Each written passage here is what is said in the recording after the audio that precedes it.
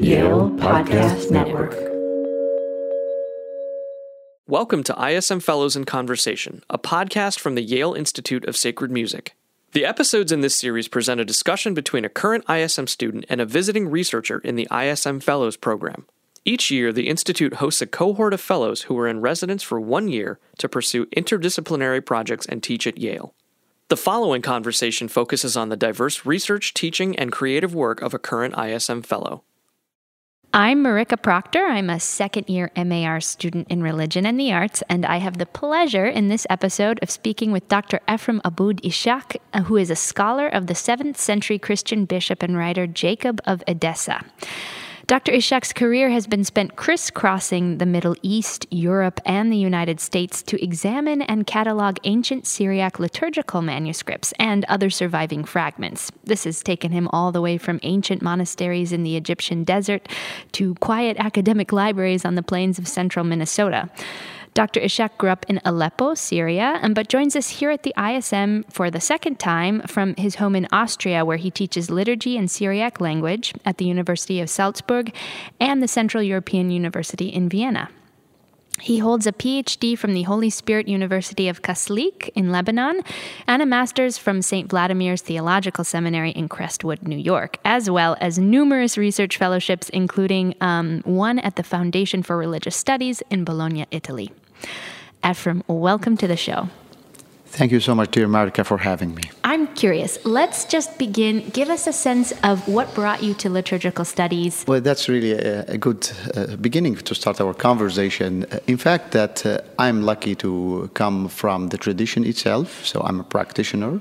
I serve the altar at the Syrian Orthodox Aramaic tradition.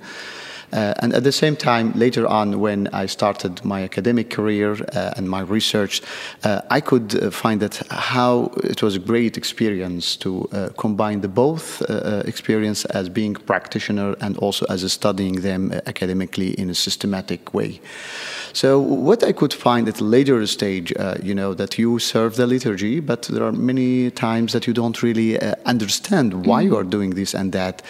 But at the same time, also that when I went to academia, there were also many scholars that they could not really realize that some of the stuff that they are puzzled to solve, that actually that they are in the ongoing tradition. So they really need to dialogue with each others. And I am kind of happy to combine both experiences. So I try to tell the scholars in my academic career about what things are really practiced in the ongoing tradition. And at the same time, I try to bring my academic experience while serving at the Syrian Orthodox churches to tell them about some notes and some of the findings in the academic field. So personally, I'm also a member in the Syrian Orthodox Patriarchate Commission on revising the new liturgical text. And currently, I have been also busy on revising the official lectionary by the Syrian Orthodox Church that is going to be proposed to the Holy Synod next June.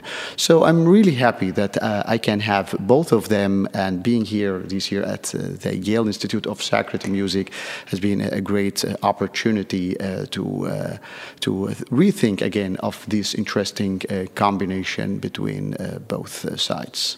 I'm curious, just given then your academic research, you're talking about some of these revisions to the lectionary, which is a yearly cycle of readings that happen in the church. What sorts of revisions are you proposing? The thing is that in the manuscripts for the Syriac tradition concerning the lectionaries, as you mentioned, that these are the readings that they are read for the liturgical year through different cycles. We have different traditions, so it's really astonishing from someone coming from the tradition, but it's not really astonishing for scholars because that the tradition was developed through different periods of times. So it was really a great experience to study the manuscript tradition of the lectionaries in the Syriac tradition, and then we started to relook about the index of the lectionary that started especially in the 20th century, and we were surprised as a committee working on that. We are working with bishops, and our coordinator is His Eminence Bishop Roger Achras, More Severus Roger Achras in the Syrian Orthodox Patriarchate. And through that workshop, we could find that how sometimes readings were not really related to the tradition, but we don't know how they ended up in the manuscript tradition. So we started to rethink what is logical, because as you know, liturgy is sometimes depending on the different circumstances according to time and place. So according to our current circumstances, we could find as a committee working on the lectionary that what we should exclude, what we should include, what we should shorten, what we should make longer, but again, based on clear methodology depending on the manuscript tradition. Wow, cool. I mean, I know you're working on a number of research projects. One of the things that you've been busy with has been translating some of your PhD work on the anaphora of Jacob of Edessa into English. For people who might not be familiar with liturgical traditions, can you just tell us what an anaphora is and how and why perhaps it's so central to Eastern liturgies? This is a very good question. Of course, the word anaphora can mean different things. For people of linguistics and studying languages, anaphora means another thing. But anaphora specifically in this context of liturgical studies is the specific Eucharistic prayers. And the word anaphora literally is a Greek word, and then it came to Syriac as a Greek loan word to Syriac, and it means carrying, lifting up, and then it's connected with the word of offering. It could be also directly connected with the specific prayer that lift up your minds or lift up your hearts to the highest, and this is one of the ancient prayers in the Christian tradition. But then it became a term to describe the divine liturgy or the prayers of the priest that to pray for making the prayer of the divine liturgy or the Eucharist, or like in the Catholic terminology, it's called also the Mass. But it is, in short, the Eucharistic prayers.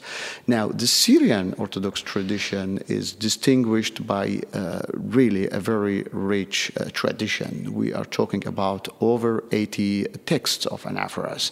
And this is a kind of a unique experience. We don't witness it in the other Eastern Christian traditions. There were many questions since I was a kid, why do we have these huge diversities? When I started as a kid, I was impressed of having 10 anaphoras in manuscript. And then when I went to academia and I started to investigate the question, then I was surprised to find that actually we have a very rich tradition over 80 anaphoras. And that's how I started my academic research on the anaphoras, starting my PhD working on one single anaphora attributed to Jacob of Edessa. When I say attributed, that we are not really sure, because the structure of the liturgy itself is now, we know because of many studies, thanks to several scholars, that the structure itself, it could be a late first millennium thing. But what I could find in my dissertation, that the words and the phraseology, linguistically speaking, there are many common elements with the writings of Jacob of Edessa. So what I did in my dissertation, shortly speaking, I invented a methodology. I created a corpus for what was written by Jacob of Edessa himself through letters, other kind of theological works, such as the work of 6 days of creation, or called the Hexameron. And that's what I did for my master at St. Vladimir Seminary. I compared preliminarily his work on the Hexameron with Basil of Caesarea. But constructing this corpus, linguistic corpus of Jacob of Edessa, from one side side, I also created another small corpus at that time during my PhD based on 12 anaphoras. And I tried to compare these texts attributed to this father from the 7th century who was he was a polymath, and he was an important scholar. He knew Greek very well. That's why he did many translations from Greek to Syriac. We should keep in mind and remind our listeners that because of that movement, it's also contributed in the transmissions of civilizations. So from Greek to Syriac with other scholars at that time, and then from Syriac to Arabic, and then from Arabic to Latin at the medieval times.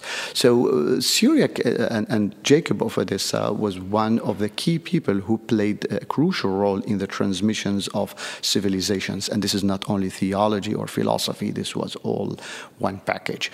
So I could find that there are many similarities between the text attributed to Jacob of Edessa and his writings. But again, this would not really solve the issue confidently, whether he wrote the text or whether it was attributed to him based on someone who had absorbed the writings of Jacob of Edessa. And that later could lead me that it's not enough to study this anaphora, but I had to study the other anaphoras and the big heritage. I'm really grateful for this great experience because this could lead me to dive into the world and the rich heritage of Syriac anaphoras. And this year, while being privileged to be a fellow at the Yale Institute of Sacred Music, I could rework on the dissertation, which was written in Arabic, for one simple reason, because, and that was one of the starting points while choosing to work on the anaphora of Jacob of Edessa, that it is crossing the three confessions of the West Syriac liturgical traditions. That's to say, the Syrian Orthodox or the Syrian Miaphysite, the Maronite tradition, the Maronite Catholic tradition, and the Syrian Catholic tradition. So for me, that was coming from ecumenical perspective. Then, if we agree, three of us, that this is a canonical anaphora between the Catholic and the Orthodox, then let's pray with it. And that's why I offered my dissertation in Arabic, because this is the language for these three churches in the Middle East, to pray in one liturgical text, and that could help building some ecumenical vision with these traditions. Right. So I hope that this could help also the ecumenical dialogue over there. And now for this year, that according to scholars, and one of them is Professor Brian Spinks, to whom I'm very grateful, that he really urged me and encouraged me to do the work in English. Well, it's a great example of both, the discourse happening academically and then also having some practical effect or importance, right, to the actual praxis of these liturgies, as you've just described. I'm curious on that topic of praxis. You've gone all over the world to catalog and find these fragments of Syriac manuscripts, sometimes, right, only in piece form. So there's only so much that we know. I'm curious if you could speak to us a little bit about what other risks sort of face these really important documents, and as you've done work with digitization and answering those questions, how might scholars continue to work with communities that might hold and need to carry forth the legacy of these manuscripts? Well, that's a very good question. And to give you an idea about my tradition, I mean, when we pray, we always use manuscripts. So the manuscripts are not simply pieces of art and antiquity that we keep them at special place. In fact, we use them daily, literally speaking, at the liturgy. So even in the daily office in the Cathedral of St. Ephrem the Syrian in Aleppo, where I'm coming from, we always use manuscripts. So I was really privileged and blessed, actually, to know the word of manuscripts when I started serving the church. And that could encourage me and lead me to the marvelous world of manuscripts. For me, manuscripts, especially the liturgical manuscripts, are simply symbols of a living community. It's not simply a book that you get it published. I don't, of course, underestimate the importance of published books, but manuscripts, that there is this mystical relationship or liturgical relationship between the scribe or the scribes, regardless if they are male or female, because part of my personal interest is to look for the female scribes or female donors who paid money for funding writing a certain liturgical manuscript, as we know from some colophons. Those are notes at the end of the manuscripts, and sometimes in the liturgical manuscript we find them in the marginalia, so in the margins. What sorts of things do they end up, from your research, as you come across the colophons, what do they end up saying, especially in a liturgical manuscript? What are the scribes saying? Well, that's the thing. The Syriac tradition is also unique in this matter. So this is somehow special in the case of the Syriac manuscript, that they are not only giving you the dates or the place of making the manuscripts, but also they are giving you the whole details about the life of the community. So the social history of the community is simply saved and recorded in the colophons.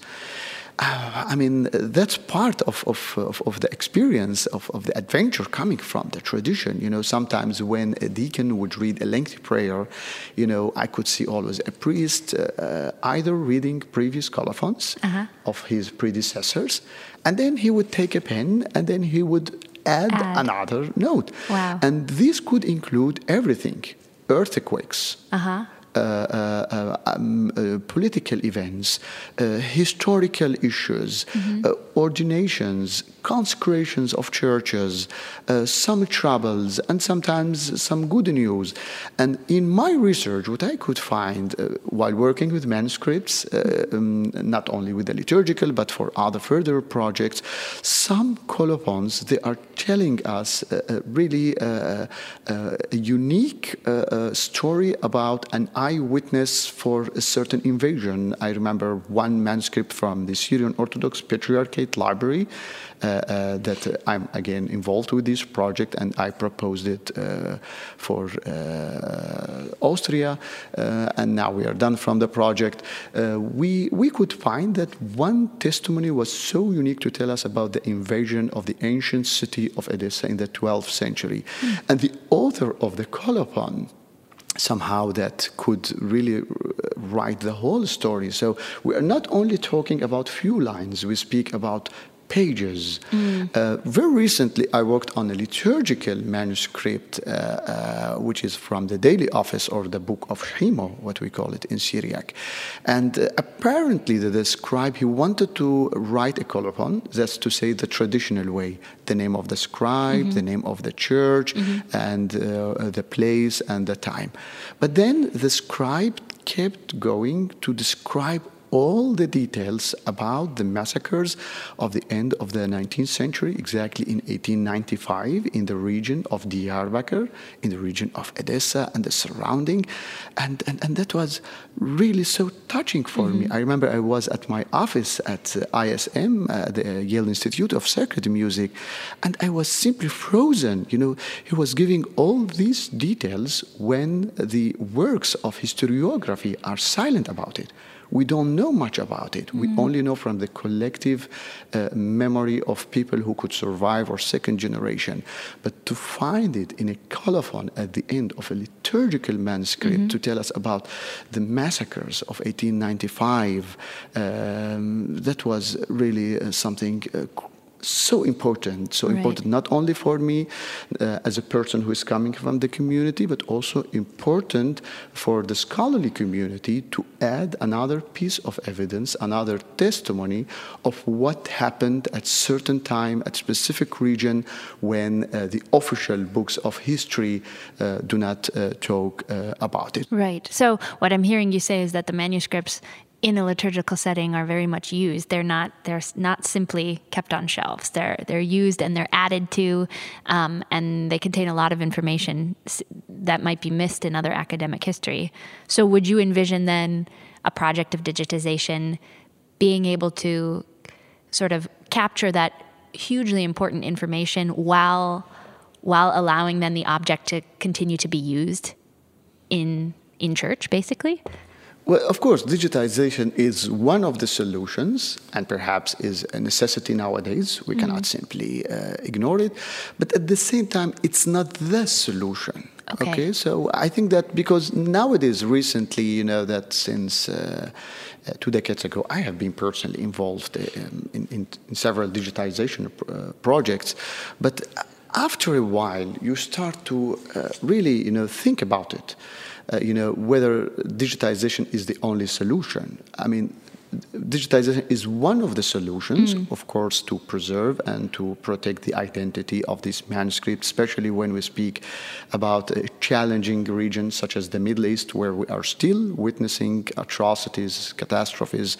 One of the examples, for example, in Mosul, north of Iraq, or in Syria, where we had the atrocities of ISIS when they invaded monasteries, Christian villages, and sometimes that there was an intentional destruction for the heritage over there, or what we call it damnatio memoria, because it's not only to destroy the buildings and kill the people. The most important thing, strategically speaking, for invaders is to clean the memory about those communities. So what happened, that when manuscripts were lost or destroyed, digital images were the only witnesses and testimonies about what was there in that library. But of course, this should not be understood that the physical codices are less important. In fact, they are the real objects for me. And from my experience, I have been since decades working on digital images. It's another experience when working with the manuscript as a physical object itself. Right. I remember my personal experience working at the Vatican Library, or here at the Beinecke Library, or at the special collections of the Yale Divinity School. It's totally another experience while touching these objects, and then you smell the incense, and then you can see many traces about the community who has used these objects. So we should be very grateful for the librarians who had rescued these manuscripts, and that's a term or a metaphor which I suggest, and I call it manuscripts as refuges, because sometimes librarians really offered their life. In our projects with cataloging the Syrian Orthodox Manuscript Library, in Damascus, again with the war in Syria, the first priority was, of course, to digitize. Sure. And then to make sure that we keep backups in different places in the world. But what I would like to insist here, that some digitization projects, they really think that they have everything. And sometimes it's sad, symbolically speaking, when these projects would claim that this is their collections. This symbolically could be really hurtful for the librarians and for the indigenous communities who paid their lives, just to protect. What we have nowadays is only what could survive through all the atrocities in history. So symbolically, this is maybe a message that I can transmit through this podcast, that at least symbolically, we have always to remember that this is a living tradition, a continuing tradition, and the minimum thing to do is to respect this community or the tradition which could preserve these manuscripts. So digitization is one strategy for sure to preserve the written heritage, world written heritage, but on the other hand, we have to work on another strategy, is to help the community of how to protect the physical objects, the manuscripts themselves, because there are a lot of things that we can learn from the objects. And of course, we should work with a mission that we have really to help that written heritage survive. Here I can remember Professor Stephen Davis from Yale University, who has been involved with several projects in Egypt, especially in the White Monastery in Upper Egypt. And I remember that once he mentioned in a podcast that when we do a cooperation with the monasteries and with the churches, especially in the Near East, we should keep in mind that we are building relationships. And this relationship should be based on sincerity. And it's not just simply a matter that I come, I digitize, and I say goodbye. Sometimes they don't say even goodbye. So back to Professor Stephen Davis' statement that we should always remind ourselves that when we go and when we do projects of digitization, we should really make authentic relationships with the people who are continuing the tradition. Otherwise, if you are leaving them, it's a very sad message. It's somehow that you are not really important anymore. I made my digital copies, and I don't really care. Nowadays, I'm convinced that we should do both strategies. Digitization and at the same time working on the codicological preservation for the manuscripts, and that's what I try to do with my current and future projects with the libraries in the Middle East. Thanks for that. Thank you so much. You are heading back in a couple of weeks to Austria to start work on a pretty exciting project. Can you tell us a little bit about that? Well, thank you, Marika, for bringing this. In fact, I'm grateful to the Austrian Fund for Research for generously accepting my proposal, my project. It was selected, and that was a great joy when I knew the news a month ago. What I'm going to do, as I told you, I'm coming from the tradition, and I remember one story when I was a kid and trying to search in the liturgical manuscript at the altar. I remember very well that there was one manuscript that actually the binding itself is coming from the fragments. And I was always curious about the content of this binding or this fragmentary binding. And it was not the only manuscript, so there were several other examples where we find fragments at different places in the manuscript. So this was carried with me during my research journey. And sometimes I started to create some strategies to identify them by creating primitively some small databases based on files, typing them, transcribing. Sometimes I was lucky enough, and I remember that my greatest joy when I could identify a fragment from the collection of Yerevan in Armenia. This is a Syriac fragment, and I could identify its place in a manuscript. Nowadays, it's in the British Library Museum. So that was a great joy, and I remember that I expressed my happiness in my apartment in Graz with my family because it was like in the Gospel when we read about that woman who could find her lost coin, and that shepherd who could find his lost sheep. So to find the connection between a fragment which is totally different from where the manuscript is a great joy. And then I started the idea of identifying these fragments, which I call them puzzles. So trying to identify these scattered puzzles at different parts of the words will be a great contribution to the scientific community, not only in the liturgical studies, but other fields as well. And also, it's somehow going to solve several ambiguities for the community. So again, I try always to make sure that our academic projects should have a kind of humanitarian perspective and target how to help the living community of understanding the importance of bringing things together after being scattered because of different circumstances, let's say migrations, refugees because of wars and other stuff. So that would be my next project after I finish my fellowship here in Austria, and then we will construct a big database corpus thanks to the instruments and the tools of digital humanities. We are going to make it a link linked database, and then we will start identifying different fragments from different collections. Wow. Well, it sounds like the work is sort of never ending, and that's just such a rich place to be in.